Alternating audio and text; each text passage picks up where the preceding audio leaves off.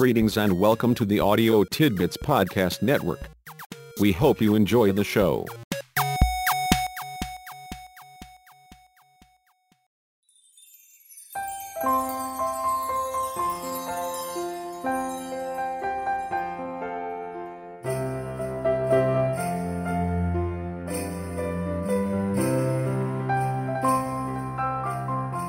It seems fitting to initiate the conclusion of our Christmas wisdom with the thoughts of an anonymous philosopher who said, "The message of Christmas is that the visible material world is bound to the invisible spiritual world."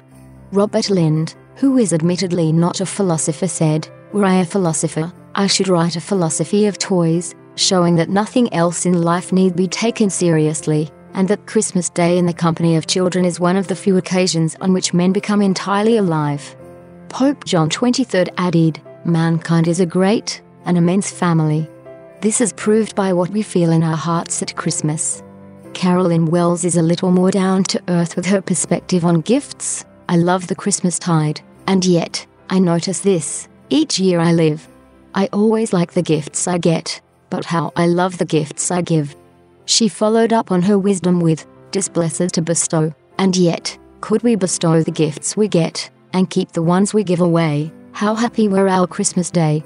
P.J. O'Rourke lightens the discourse when he points out, "There is a remarkable breakdown of taste and intelligence at Christmas time. Mature, responsible grown men wear neckties made of holly leaves and drink alcoholic beverages with raw egg yolks and cottage cheese in them." Our 30th president, Calvin Coolidge, was again a bit more philosophical. "Christmas is not a time or a season, but a state of mind. To cherish peace and goodwill, to be plenteous in mercy, is to have the real spirit of Christmas." Robert Kirby is a little more practical. "No matter how carefully you stored the lights last year, they will be snarled again this Christmas." Deborah Whipp's nostalgia definitely has that ring of truth. "Like snowflakes, my Christmas memories gather and dance, each beautiful, unique and too soon gone." Ella Wheeler Wilcox knows about nostalgia as well. "When Christmas bells are swinging above the fields of snow, we hear sweet voices ringing from lands of long ago, and etched on vacant places are half-forgotten faces of friends we used to cherish, and loved we used to know." Vanessa Grimaldi said, "Santa Claus is believing in something greater, believing in something magical." But Dennis the Menace pointed out that the real question is whether Santa Claus believes in you. Charles Dickens said, "I have always thought of Christmas time, when it has come round, apart from the veneration due to its sacred name and origin, if anything belonging to it can be apart from that, as a good time, a kind, forgiving, charitable, pleasant time." Margaret Elizabeth Sangster agrees, "At Christmastide the open hand scatters its bounty o'er sea and land, and none are left to grieve alone, for love is heaven and claims its own." Irma Bomber gets at the heart of it. "There's nothing sadder in this world than to awake Christmas morning and not be a child." Louisa May Alcott hints at the magic. "Are they Christmas fairies stealing rows of little socks to fill? Are they angels floating hither with their message of goodwill? What sweet spell are these elves weaving, as like larks they chirp and sing?"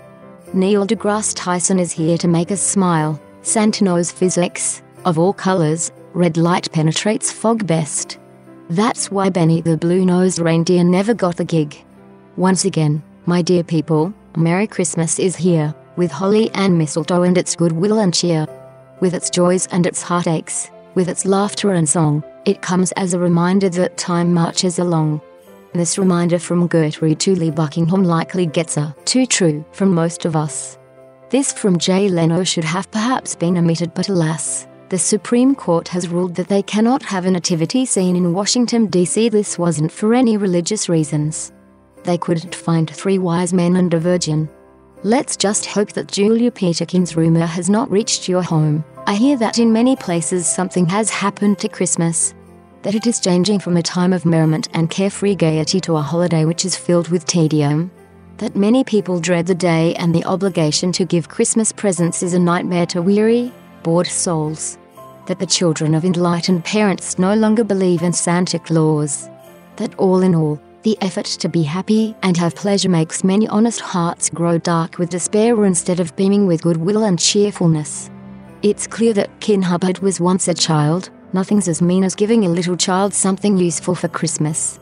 Madeline Morse helps us with perspective.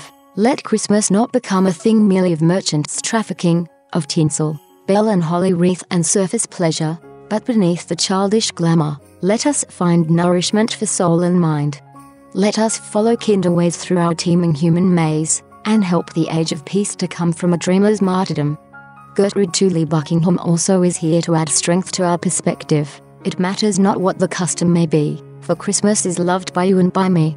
Yes, the years may come and the years may go, but when December wind doth coldly blow, we all, I guess, are just children once more, and we plan our gifts, as we did of yore.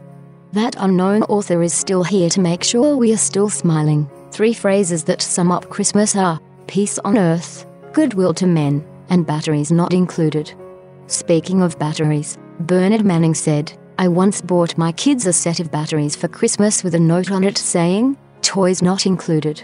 PJ O'Rourke is back with this. Christmas begins about the 1st of December with an office party and ends when you finally realize what you spent, around April 15th of the next year. Kin Hubbard might as well get a chance to join in. Next to a circus, there ain't nothing that packs up and tears out faster than the Christmas spirit. J.L.W. Brooks had what is all we need to know: keep your Christmas heart open all the year round. The always with us unknown author shares the sentiment: wouldn't life be worth the living? Wouldn't dreams be coming true if we kept the Christmas spirit all the whole year through? Let's hope we hear Irving Berlin's message along with the music. I'm dreaming of a white Christmas, just like the ones I used to know, where the treetops glisten and children listen to hear sleigh bells in the snow. Grace Noel Crowell said, "Whatever else be lost among the years, let us keep Christmas still a shining thing.